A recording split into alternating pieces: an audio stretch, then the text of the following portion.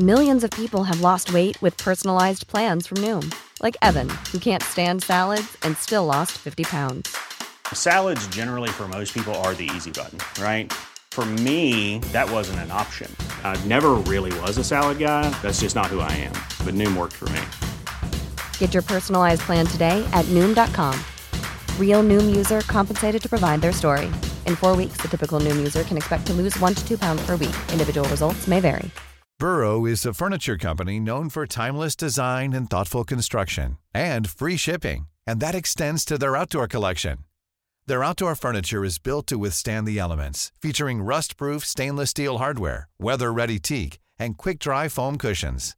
For Memorial Day, get 15% off your Burrow purchase at burrow.com/acast, and up to 25% off outdoor. That's up to 25% off outdoor furniture at burrow.com/acast.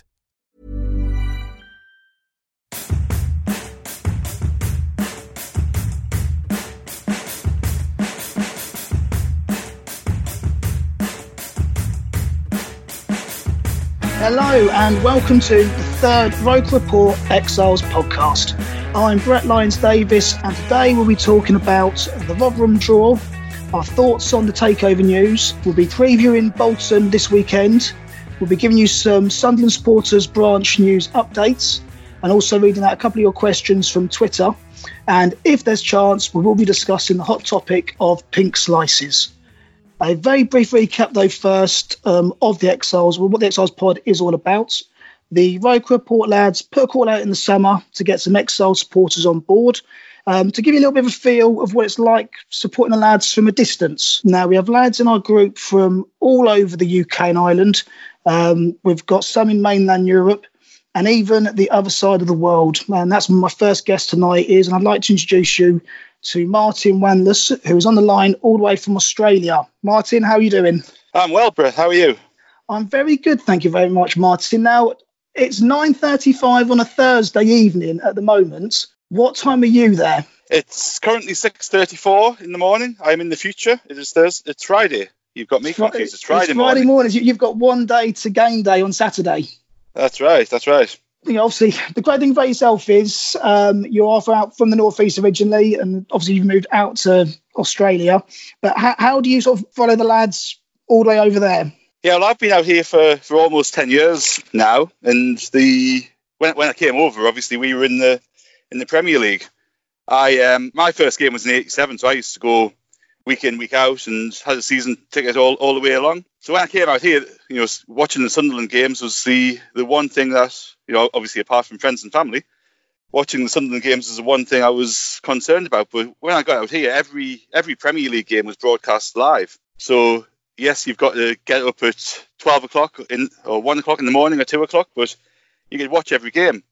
And that was pretty much the same until the season before last, when we were in the Championship and the club, in its wisdom, decided not to stream any games.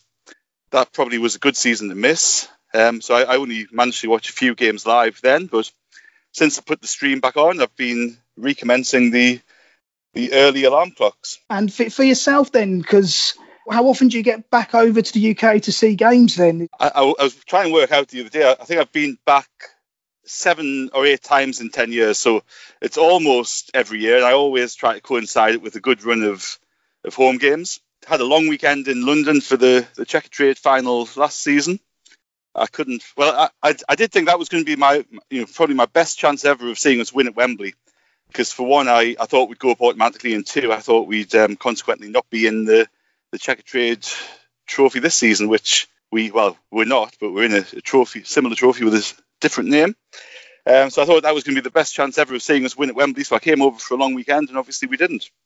I must admit, coming home from Wembley after the playoffs, so obviously I'm based in Milton Keynes, so Wembley's very close to me. It's 45 minutes or so on the tube. That felt a very long time leaving Wembley. Well, for you, you're flying back, 24 hours to get back home to Australia? That's a long trip to follow in the feet. It was a long trip. I think it would have been a longer trip if it had been following the playoff final, because the Checkatrade Trophy, while it would be nice to win, it wasn't a massive one. But I think if it had been after the playoff final, certainly it would have been an awfully long trip. But No, there was certainly enough time to ponder on where it went wrong. No, definitely. So yourself, you've got a son and a daughter over there. Are they growing up Sunderland fans? Have you managed to keep the tradition going? Yeah, I've got a son Ted, who's 6, and a daughter who's 2. Ella's a bit too young to get into it yet, but Ted went to a school disco a couple of weeks ago in his red and white stripes, and it was a sports themed disco. So he proudly wore a Sunderland shirt. He was obviously the only one in attendance who had red and white stripes on, but we are planning a trip over Christmas, and he'll be coming to his first game, hopefully the Boxing Day game, now that it's definitely going to go ahead. So yes, that'll be his Stadium of Light debut. And that'll be a fantastic game. Good. Hopefully, like last season, there was a massive push to make it 49,000. If they can do the same again this season, what a first game for him. That'd be absolutely amazing. Yes, let's hope we can win. Well, that's always a big question for us, isn't it? That's the problem. As my daughter's first game was 1-1 Portsmouth last year, so at least she saw us take the lead and she got the crowd going. So it's I think that first game though is very important to get the kids nailed on red and white. So my first game was a 2-0 defeat at home to Oldham, so it didn't set me up too badly. At least it let you know what you're in store for the next 20 odd years. Exactly. Martin, it's great to have you on the line. We're also joined today a little bit closer to home, a bit closer to the northeast. We've got Danny Roberts, who is from Lincoln. Danny, how you doing? I'm not too bad, thank you. Good man. And Danny, what's your story then? As you say, so Martin has emigrated away from the northeast. Yourself, how have you come about being a Sunderland supporter? So I was actually born in Germany, and my mum was originally from Sunderland. So unfortunately, she sort of pushed me into the red and white persuasion, and the rest is history. But my entire family all support, apart from my mum and me, all support different teams. So one of my brothers is a Liverpool fan, my other brother's a Tottenham fan, my dad's a Burnley fan. So I got lumbered with Sunderland. But yeah, so I moved to Sunderland when I was about 10, then moved away when I was 18 to go to university. Now I live in Lincoln, where I used to live when my dad was in the RAF. And yeah, just stayed in Lincoln after university and go to as many games as possible now. Good man. And obviously, me and yourself met down at Peterborough a couple of weeks ago. There's also a few of us kind of met up, didn't they? So it was nice to enjoy a beer with the Exiles gang. Yeah, it was getting to know a few people. John, who is also from Lincoln, it was nice to put a face to him as well. And strange because there's a lot of Sunderland supporters in Lincoln, and they're all just coming out of the woodwork a little bit now. I've seen so many. I gave one of my Wembley tickets away to someone who I'd never met before, and he lived about 0.6 miles away from me in Lincoln. Never met him before, didn't know he existed until I had that ticket. It's just so strange how small this world is. It is bizarre because, and I actually touched upon it briefly on the first pod that I did, that like when we left Wembley after the playoffs, we got off at Milton Keynes, and just on that one train alone, there was about 30 Sunderland fans all getting off at Milton Keynes, and I've learned about it more now in doing the pod, and obviously today we put a bit of a shout out for some of the branches to give us basically some news and some meetup points. We're everywhere. Sunderland is a massive, massive club, and yeah, we're not the most successful, but, it really is great. And also on the line today, we've got probably a familiar voice, actually. He was on the first pods a couple of weeks ago, is Bomber in Gloucester. Bomber, how you doing? Good evening, Brett. I'm good, mate. Not too bad at all. Good to be back. All lucky listeners get to listen to my dulcet tones once again. The pleasure is all ours, mate. Pleasure is all ours. Do you know what? I'll jump straight into it with yourself, Bomber, because I know you made an absolute boatload of notes during the game on Tuesday night. And one of the things, obviously, we've got a bit of a WhatsApp group between us, and Bomber did. He let us into the mind of Bomber. on Tuesday with his notes. So, Omri, what was your thoughts? Obviously we drew 1-1 with Rotherham. Started really well. Obviously 1-0 up after 30 odd seconds. McGeady missed the penalty, went downhill, but I'll let you take over. What were your thoughts on it? Well, I think if ever there was a cliche of having a single moment that turned a game, it was that penalty. If ever there was evidence for that, it was that Aidan McGeady penalty. The first 30 minutes, we were sharp, we were quick, we were moving the ball. You had McNulty, O'Nien, McGeady just closing down that back four, closing down the keeper, putting him under pressure, making him stick it out for throw-ins. We were winning the ball back in their half, just putting him under so much pressure. And then all of a sudden that penalty gets missed, and it's like just the balloon just deflates, and it's just a completely different team, a completely different dynamic. And that was the rest of the game, really. For the next 60 minutes, we spent pretty much hanging on.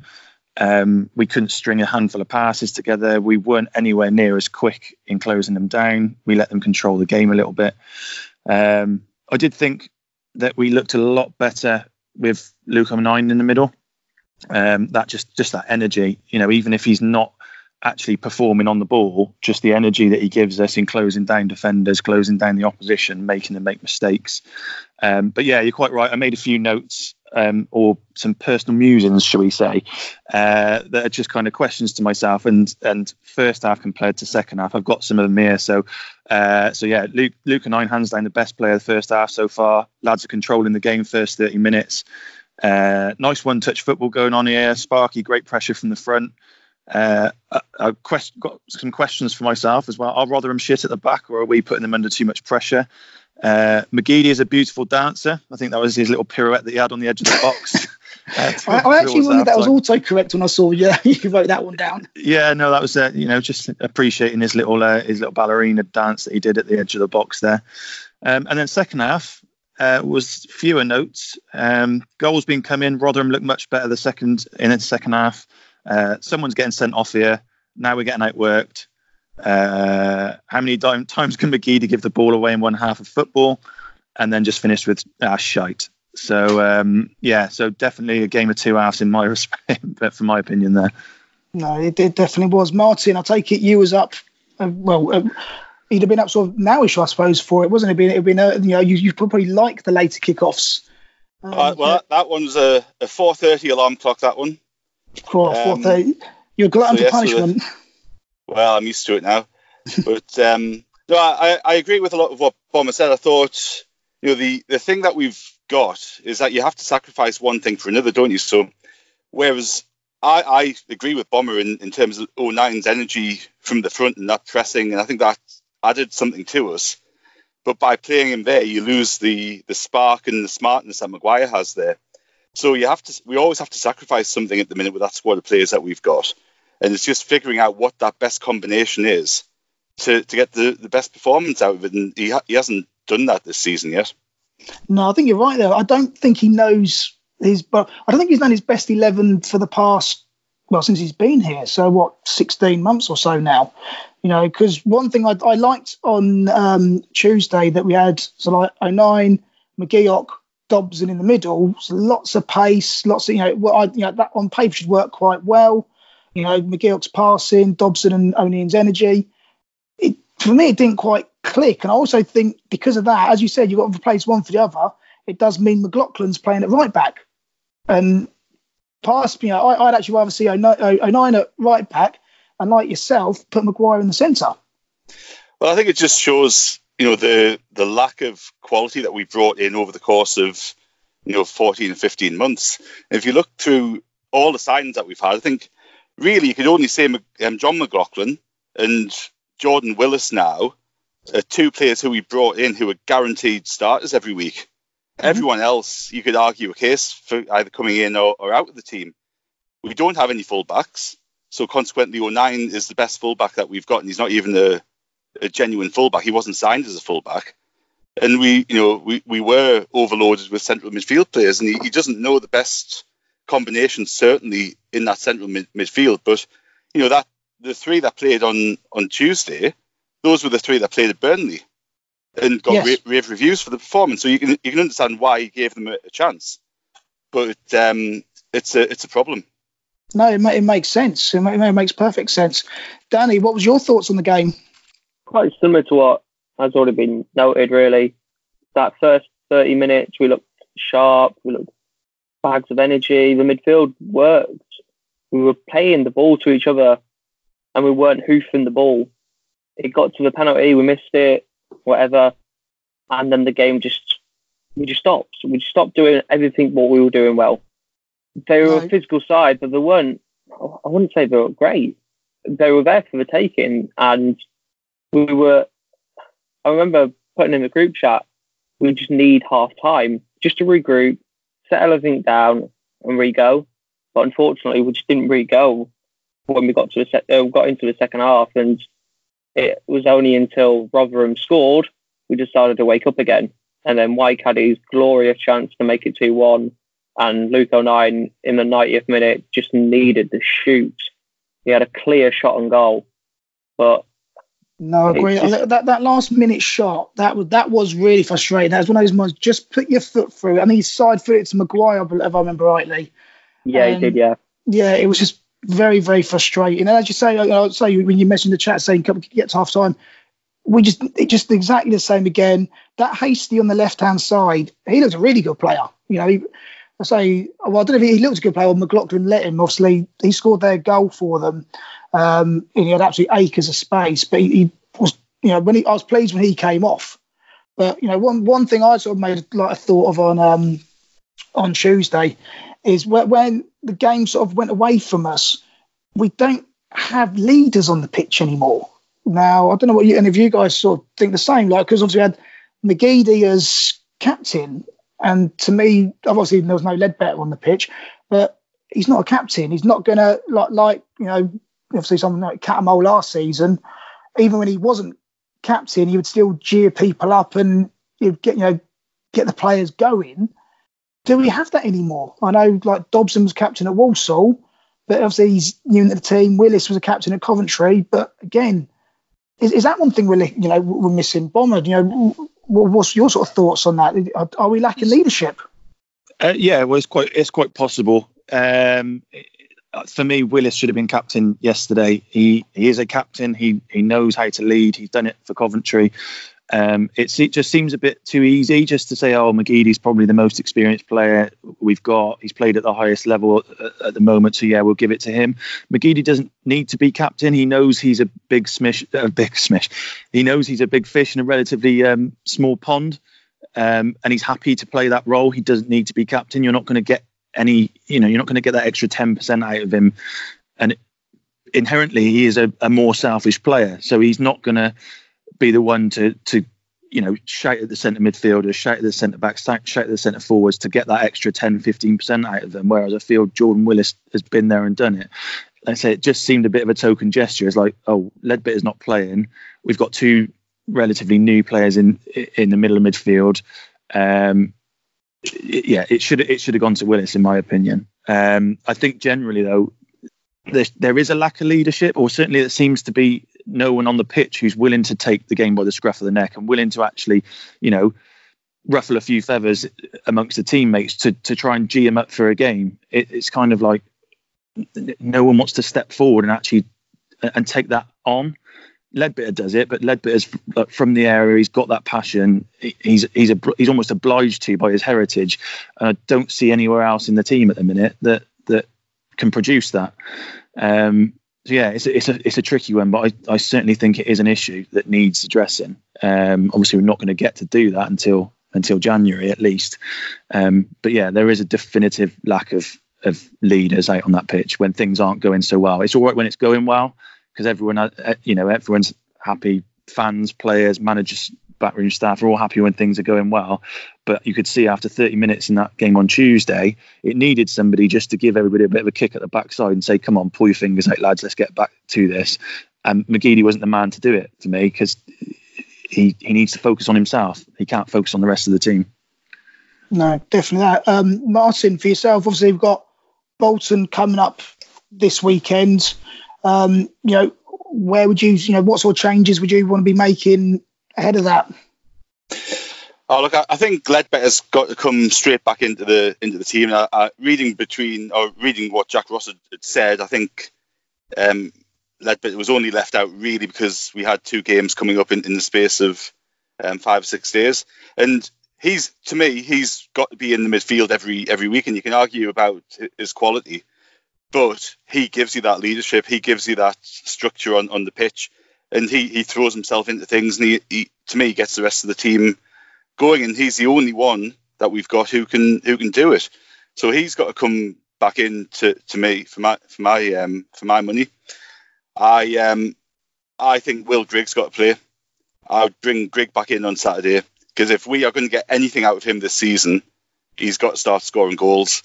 He's, if you look at who we've got on the books, he's the best bet with his track record, not with the evidence that we've seen so far in Sunderland career, but looking at his track record, he's the one player in the team that we've got who can really get us goals to get us up. McNulty's got a decent record, and if you play him behind Grigg like we have done a couple of times this season, like we've got to get Grigg firing. Jack Ross has got to get Grigg firing, otherwise he's going to become the main reason that he loses his job for me. Well, that's it. But Will Grigg is really, so it's the £4 million question, isn't it? Is how do you get Will Grigg firing again? A lot's been said about it being the player being, is it the player being lazy, not making the runs? Is it the system not sort of working for him? If it's Jack Ross's choice, if it is a system, why are we not sort of doing it? Personally, I think McNulty is a starter on Saturday. He gives you 110%. He runs everything down.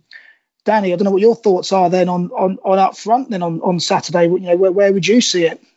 I would start McNulty. He's got 2 and 2 now. You were talking about the automatic starters in the team now, and McLaughlin, the goalkeeper, Willis, Gidi, and I'd probably put McNulty in that now. He's harrying, he's pressing, and just his all-round play. He links well with McGeady, Maguire, and Gooch. There's a nice little cohesion growing between those 4 players, and when McNulty's got a bit of fitness and he's at the start of a match, it all kind of fades in really nicely. When he tires in the game and he gets to the second half, and obviously his fitness isn't where it needs to be at the moment, he's still carrying that knock. You can see we kind of struggle up front. So I'll definitely start with McNulty, but we're probably going to see him come off in the 60th minute, 70th minute against Bolton, unless obviously we're losing or drawing. McNulty, McGee starts, Gooch, and then Maguire in the hole where Luke 09 was. Yeah, no, I think I'd probably agree with you on that one personally. Bomber, who do you see as the up front now? As Wyke, is he now a bit of a second string? I know he had a little bit of a purple patch where he was sort of almost first choice. Where do you see the front being? Well, he probably is. It's amazing, really, just a testament to how quickly you can fall out of favour, because everyone was saying at the beginning of the season that Charlie Wyke's our number one striker. He's the man we're going to be pitting our hopes on. He's the man that we signed, and we're finally seeing the benefits of that now. And now all of a sudden, people are calling for Will Grigg to start over him. So yeah, it's a funny one. There is a bit of a conundrum with our strikers. There was something that I just wanted to address from the game on Tuesday, and it's going to be a bit of an unpopular opinion, because I know Jack Ross in particular got a lot of stick for swapping McNulty for Wyke, saying that he didn't know what he was doing, this, that, and the other, and it was a terrible change. I actually think that was a good change. We were under the cosh a little bit. We were bypassing the midfield. So Jack Ross had made that change because McNulty was ineffective. He was stretching the game when we were playing through the midfield. All we were doing for that second half is lumping the ball up, and it was just coming straight back and straight back. So actually the tactical change to put Wyke on, I think, was a good one. And I might get some pelters for that. But he saw that actually nothing was sticking up top. and then made that change with the view of White being able to hold the ball up and actually give our defence a bit of a break. That said, I don't think you can not start with McNulty on Saturday. With strikers, it's all about form. He's got 2 in 2. He's looked dangerous. He's looked threatening. Even if he does only last 60 minutes and he comes off for either a Wyke or a Grigg, he's the man who's in form at the minute. He's the man who's scoring goals. Jack Ross is in a lose-lose situation with his Bolton game on Saturday. If we lose, with all intents and purposes, the fan base will probably lose faith in him. If we win, and we win 1 or 2-0, everyone else is beating Bolton 4 or 5, so it's not going to be good enough either. So he needs the players who are in form. He needs the players who are going to be more guaranteed to score him the goals. At the moment, for me, that's McNulty. I'd like to see O'Nien stay up there as well. I would like to see probably, my feelings on Gooch. So I would probably like to see Maguire, O'Nien, McGeady and McNulty as the front 4. Okay. Well, I think the biggest question on, obviously, because Bolton on Saturday, they are minus 10 points. They've got no wins. In typical Sunderland, that's a guaranteed Sunderland defeat. That's how it normally works. And the biggest question is who's going to score the winner? Is it Bridcut, Buckley, or Daryl Murphy? But in all fairness, that we need to be going to Bolton almost like in the same mindset as the AFC Wimbledon game, when we played by one small blip, we battered them. Really, we played really, really well. And as I say, I think me and Danny have probably got the same mindset of who should be the front line. I think defensively, myself, I actually would rather have O'Nien as a forward right back, just to I don't rate McLaughlin. I gave him a bit of a benefit of doubt when he was played at left back. I don't think he brings anything to the team. Are we happy though? Sort of like defensively, McLaughlin. I've seen some people say McLaughlin in goal might need dropping, but I don't agree with that in the slightest. Martin, defensively, are we happy though at the back? I think Willis and Ozturk are the 2 first choice centre halves now, and I think ultimately O'Nien and Hume at present are our 2 best fullbacks. Mm-hmm. We need to see what this Belgian lad from Leeds is like, but apparently he's not going to be in contention for Saturday, so Hume's going to be left back, and O'Nien needs to play right back because McLaughlin's just not doing the job. He was caught horrendously out of position for Rotherham's goal on Tuesday night, and he's just looked very, very poor since he signed. No, I agree with you, Danny. Are you on the same page as us, or do you see something else in him? I'm sort of on the same page. I've completely lost my train of thought. Would you play O'Nien at right back? So there you go. Right. So yes and no. So we need that continuity at the back. That's the biggest thing what we're missing at the moment. It's 10 games in now and we haven't kept one clean sheet, and it's chop and change. We've either had McLaughlin left back, McLaughlin right back, Hume left back. Flanagan's played the centre back now at the start of the season. So we're going on about clean sheets and that desire to have them, and it is vitally important that we start doing that. But we're not going to get that unless we start playing the same 4 at the back. So even so, we play McLaughlin, get him a bit of confidence, and because it's Bolton. So hopefully we're not going to be under that much pressure. And if we keep a clean sheet between McLaughlin, Hume, Ozturk and Willis, then that's something to build on for all 4 of them, and we can go on to the next game and hopefully on the next game and the next game. I like O'Nien. He probably is our best right back somehow. But if it means we've got that extra option to either start O'Nien in behind the striker in midfield or on the bench as an option to come on in the last 60 minutes when we just need that a little burst of energy on the pitch to help us out, then it'll be better for everything in the 11 for Sunderland. At risk of another unpopular opinion, go on, Brett. Obviously, I'd put O'Nien in that front 4 and not really thinking about the back 4. Wasn't Flanagan signed as a fullback, in particular a right back initially? I know he's got his detractors and he's pretty much the most hated defender that Sunderland have got right now, but Conor McLaughlin is very quickly taking that mantle. If we need a right back and we want 09 further forward, maybe try playing Flanagan in the position which we signed him for. So it's always an option, isn't it? And as Danny said, you don't want to say it does. Any game's not easy for us. We always find some way to make hard out of an easy situation. But yeah, it's always an option to bring him in. If you want to put O'Neill further up, I think ideally I'd say I like him right back. I think he's got the legs to almost a bit like, you can't compare the two, but how Ashley Cole used to be a left back and overlapping and getting forward. I like that in fullbacks. I like them overlapping, getting forward, getting crosses in, helping out the wingers. And I think he does that really well. So I don't think Flanagan would do that. But I say it's... Yeah, no, you're right. I mean, maybe I'm just getting a bit too swept up in that first 30 minutes of 09 in the midfield. But I think he was probably the difference for me in terms of how quick we were playing and how much pressure we were putting them under. So maybe I'm just getting swept up in that. We could do two of him. Can I make a point on that? The energy of 09 in the middle. It was Dobson and 09. Yes. It really added something to the team. Dobson was here, there, and everywhere, and so was 09.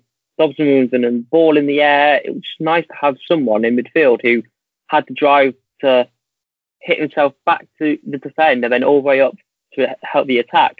09 and Dobson were both doing that for the first 30 minutes.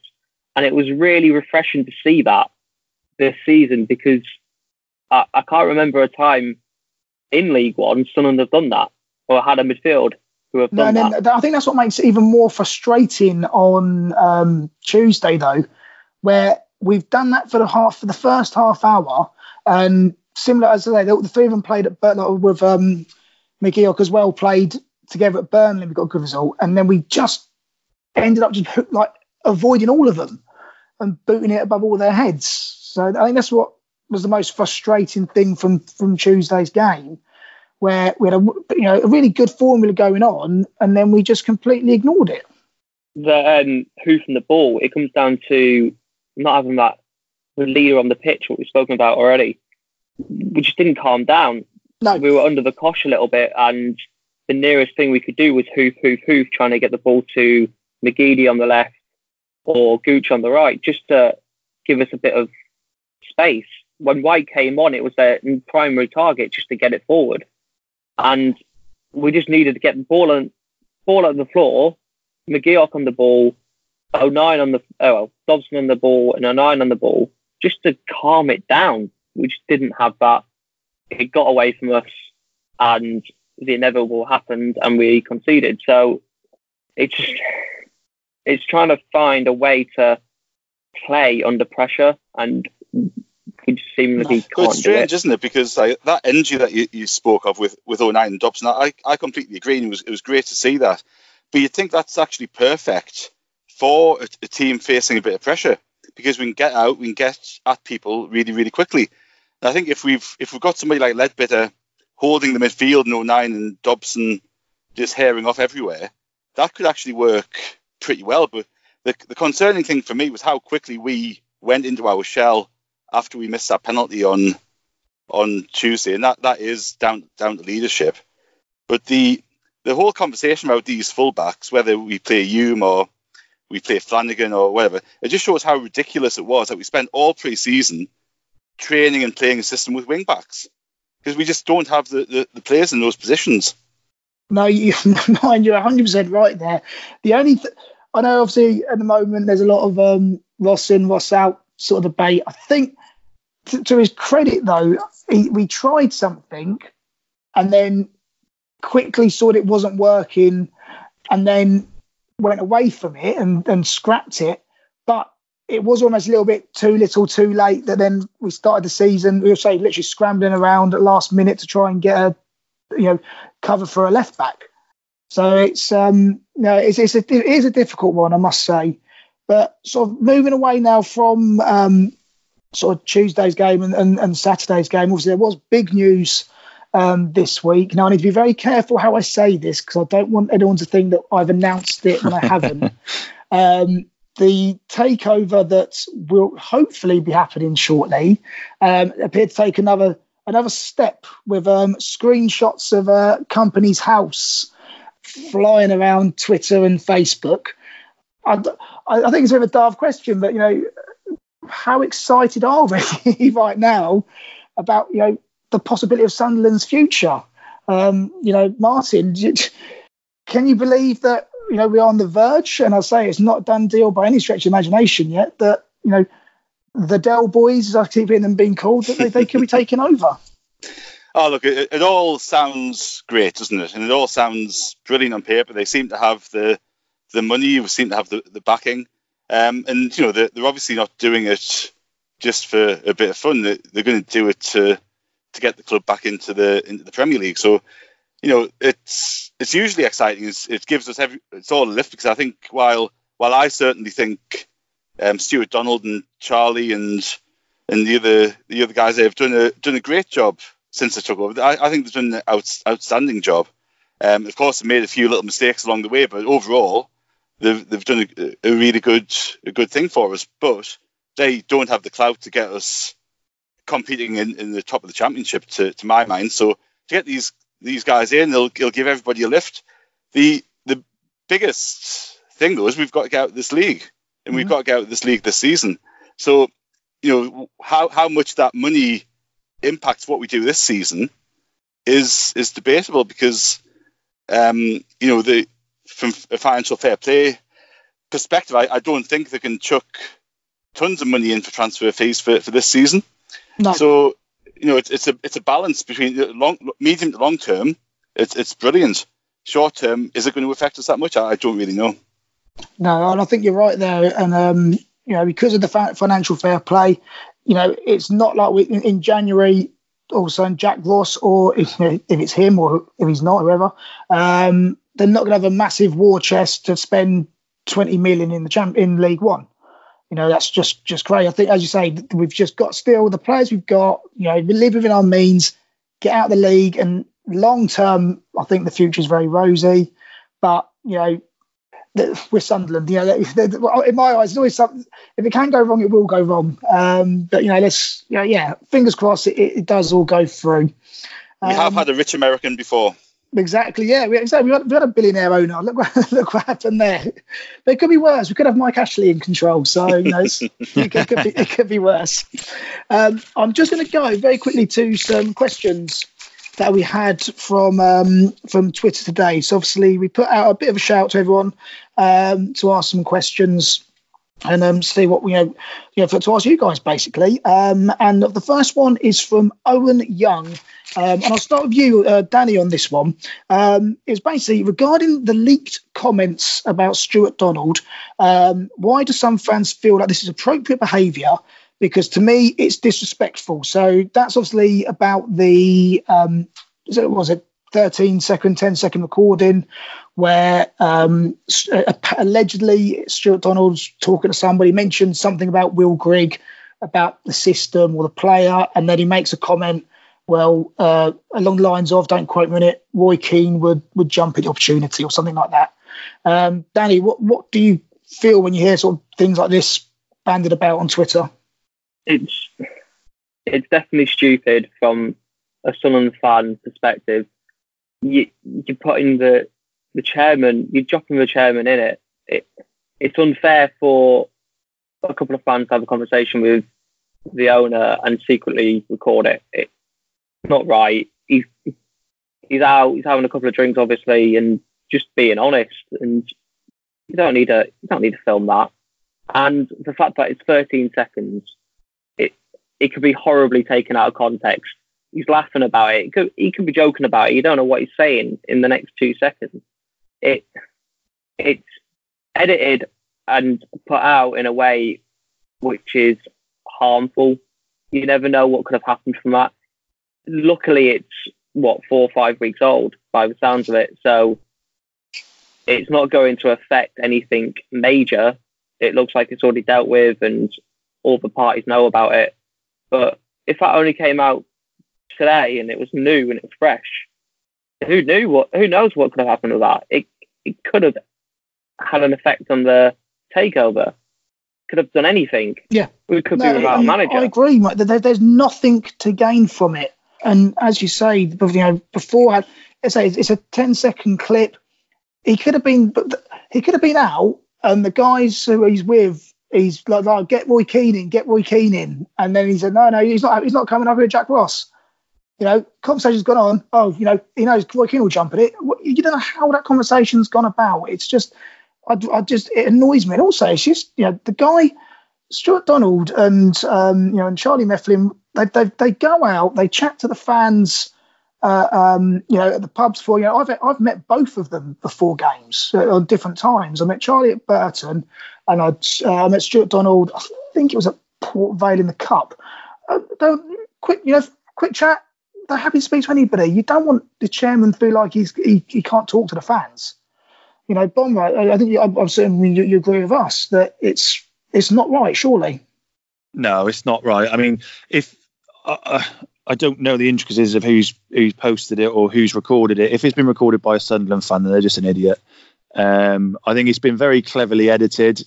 I don't know Stuart Donald and I don't know Charlie Mifflin, but Stuart Donald has always come across as a bit of a tongue-in-cheek, like we'll crack a joke here or there, and a bit of a lad. So it smacks of something that he said tongue-in-cheek because he knows it'll get a laugh, but someone's cleverly edited it to make it look like it's something that's more serious and there's more in it than what it actually is. In my opinion, what it is, it's a handful of blokes having a couple of drinks. Someone's obviously set that comment up, recorded his response, and then cleverly edited it to make it newsworthy. For me, it's not newsworthy. And like I said, if it's a Sunderland fan who's recorded that and has leaked it in inverted commas, then they're not worth the time. They're just an idiot in my eyes. No, that's exactly it. And another question we had online today, which I wanted to save for Martin to answer first, because I think he'll definitely have probably the best answer out of all of us. So this is from Arbroath Mackham, and he asks, does anyone go to local games just because an ex-Sunderland player might feature? So Martin, I'll leave it open to you to answer this one. Yes, well, in Australia, we've got this very high-quality league called the A-League. And I go to games now and again to get a bit of a football fix. I was living in Sydney for a while, so I used to go along to see Sydney FC play, and I saw a few ex-Sunderland players there. I made a special trip to see Liam Miller, who was obviously, unfortunately, now departed us. But Liam Miller played for Perth Glory and Brisbane Roar, I think, and I saw him play a few times. I moved to an unfortunately named place called Newcastle, and lived in Newcastle for 4 years. And I made the ground. The team's actually called the Newcastle United Jets, which prevented me from ever supporting them in any way, shape, or form. But I used to go down to the ground there, and every now and again I saw Roy O'Donovan strut his stuff. I saw Roy O'Donovan get sent off for a flying kick at the keeper's head in the A-League Grand Final last year, I think it was, down there, which was probably the highlight of Roy O'Donovan's career. But now I've see a few ex-Sunderland players there. There was a lad called, I think is he at Oxford now? Alex Goran. He was at Wellington Phoenix. So Wellington Phoenix are a New Zealand club, obviously, but they play in the Australian A-League. So I made a special trip to see him play once as well. So now there's a few people dodging around. Oh, that's good. So obviously, Michael Bridges was out there for us for a while as well, wasn't he? Mickey Bridges was, and it's funny because around Newcastle there's a lot of places with northeast names. Newcastle as a city in Australia was formed by a lot of people coming over from the northeast, big coal mining area. So in around Newcastle we've got a place called Jesmond, there's a place called Gateshead. I don't live in Newcastle anymore, but there's a place called Lambton, which is where I used to live. I actually used to live on Durham Road in Lambton. And Mickey Bridges used to live, I think he still does live in Newcastle, but he used to play, by the time I got to Newcastle, he'd retired from pro football, but he played for the local park team called the Lambton Jaffers. So you paid a couple of dollars to get in, and had the pleasure of watching Mickey Bridges play park football. Oh, good work. Well, it was not quite as good as Mickey Bridges, but I was down in Newquay on like a bit of a lads holiday when I was like 16, 17, and they had a pre-season friendly, and it was Newquay v Watford. In goal for Watford was Alec Chamberlain. It was a little blast in the past for us. That was an interesting one. But no, I will leave sort of like now though for the questions from Twitter. So thank you guys for those ones. Some Exile branch news, and I am going to preempt this and say if I get any place names slightly wrong, please don't message us because it's not my fault. So we've got the Thames Valley Mackems who are on Twitter at TV Mackems. They're having their first outing for the Shrewsbury game. So if you're in the area, and get in touch with them on Twitter because they're trying to arrange sort of like meeting points, lifts and pickups of people. So that's the Thames Valley Mackems at TV Mackems. The Peterborough Supporters Branch, they can be found on SAFC, and it's P Borough Branch, so PBORO Branch. Their branch meetings are held at the Three Horseshoes in Warrington, I believe it is, on the first Monday of every month to chat all things SAFC. So that's the Peterborough Supporters Branch.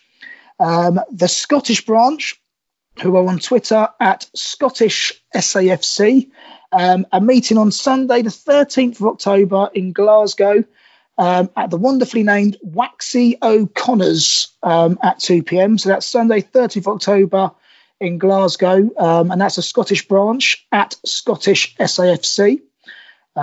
We've got the newly formed Essex branch, who are on Twitter at Essex SAFC, and they're going to have their very first meeting at the Ale House in Chelmsford. That is Saturday the 28th of September at 6 p.m. So that's the newly formed Essex branch. And the last one we've had is from the Sunderland, it's the NASA Association group. So it's the Sunderland North American Supporters Association. So they are at SAFC_NASA, NASA. For the Bolton game, they are meeting up in Scallywags Bar in Toronto. And for the MK Dons, which is obviously my local team around here in Milton Keynes, they are meeting in Toronto and Philadelphia. But if you go to their Facebook page, or there's a link on the Twitter page, the at SAFC_NASA, they've got all the information on there. Unfortunately, we have pretty much run out of time for us. Brett, there is one more. Sorry. Oh, sorry to interrupt. Sorry to interrupt you. There's one. Yeah, there's one who got in contact, and I messaged and said that I'd give him a shout out. So, it's the Norfolk Sunderland branch. So Norfolk Sunderland AFC supporters, which on Twitter is at Norfolk SAFC, are also having their first branch meetup on Monday the 23rd. So that's this Monday coming, and it's going to be in the Complete Angler in Norwich from 8 o'clock. Oh, I've been in the Complete Angler, actually. Have you now? Yeah, we done that last time we played Norwich. I think, if I remember rightly, that's on the river there. Yeah, there's a picture on Twitter, and it looks like it looks quite a nice place, to be fair. It was a nice pub, actually, a nice pub on a sunny day. That's us then. I was going to have a massive conversation involving pink slices and see what you guys thought, sir, but we'll have to leave it for another time, unfortunately. Martin, Danny, Bomber, thank you very much for your time. You have been listening to the Roker Report Exiles podcast, and we hope to see you all soon. Take care. Cheers, Brett. Away the lads.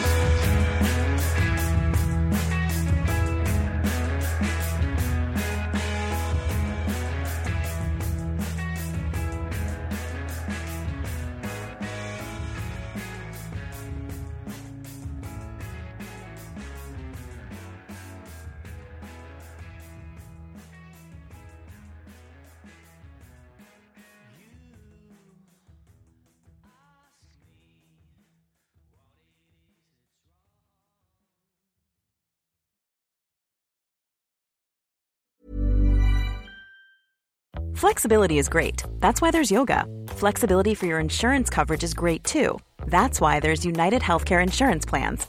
Underwritten by Golden Rule Insurance Company, United Healthcare Insurance Plans offer flexible, budget-friendly coverage for medical, vision, dental, and more. One of these plans may be right for you if you're, say, between jobs, coming off your parents' plan, turning a side hustle into a full hustle, or even missed open enrollment. Want more flexibility? Find out more about United Healthcare Insurance Plans at uh1.com. Hi, I'm Daniel, founder of Pretty Litter. Did you know cats tend to hide symptoms of sickness and pain? I learned this the hard way after losing my cat, Gingy. So I created Pretty Litter, a health monitoring litter that helps detect early signs of illness by changing colors, saving you money and potentially your cat's life. Pretty Litter is veterinarian developed, and it's the easiest way to keep tabs on your fur baby's health right at home. Go to prettylitter.com and use code ACAST for 20% off your first order and a free cat toy. Terms and conditions apply. See site for details.